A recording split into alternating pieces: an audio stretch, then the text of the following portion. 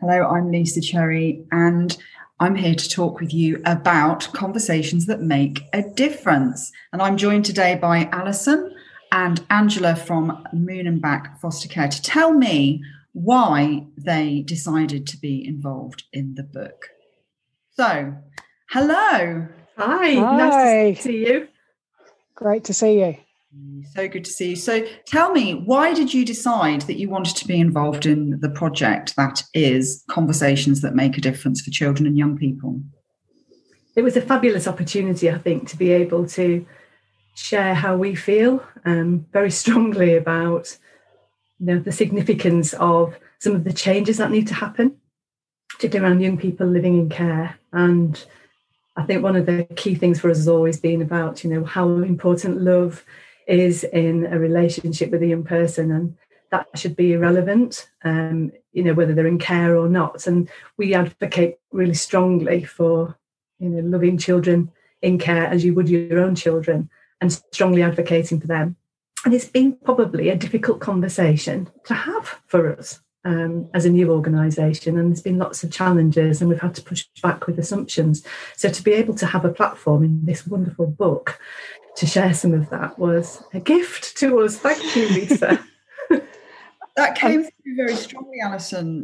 When we were talking in our conversation around the difficulty with bringing love into conversations about children and young people, which you'd think was not something that was really difficult. Tell us about that, Alison. Absolutely. And I think we all assume that actually it's something that we all do. We love the children around, but actually working in the fostering sector and listening to the voices of children and young people who have grown up in the sector, it seems to be something that just doesn't get talked about, other than often around safe care practices. And having worked in lots of different forums in fostering and residential, the one thing that comes across lots is professionals saying, I'm not sure whether I can hug children, whether I should be doing this, where are the boundaries? And actually, we miss what young people and children need is to feel loved. That's a basic need in everybody. And for us, it's so important to give that explicit consent to people, that actually that's important, because if you don't love the children around you, or children don't feel loved, it's emotional abuse. And when we had the Care Experience conference back in 2019, I think I mentioned this in the book, there were many adults who talked about having never been hugged as children.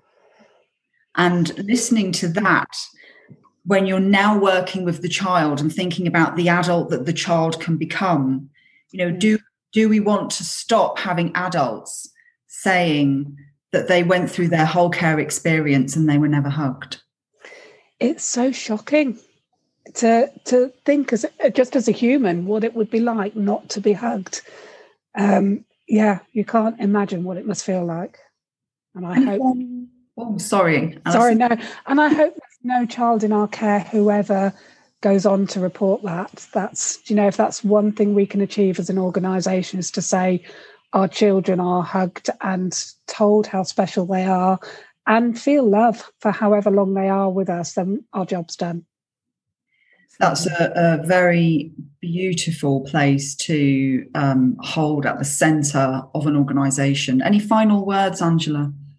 I would say that as a young company, so, we're now kind of on our fourth year, we can now evidence the impact of the difference in the way that we work. So we can highlight now that 69% of our young people who come and live with us and our foster carers are in long-term placements or about to be in considered long-term placement. So we know it works.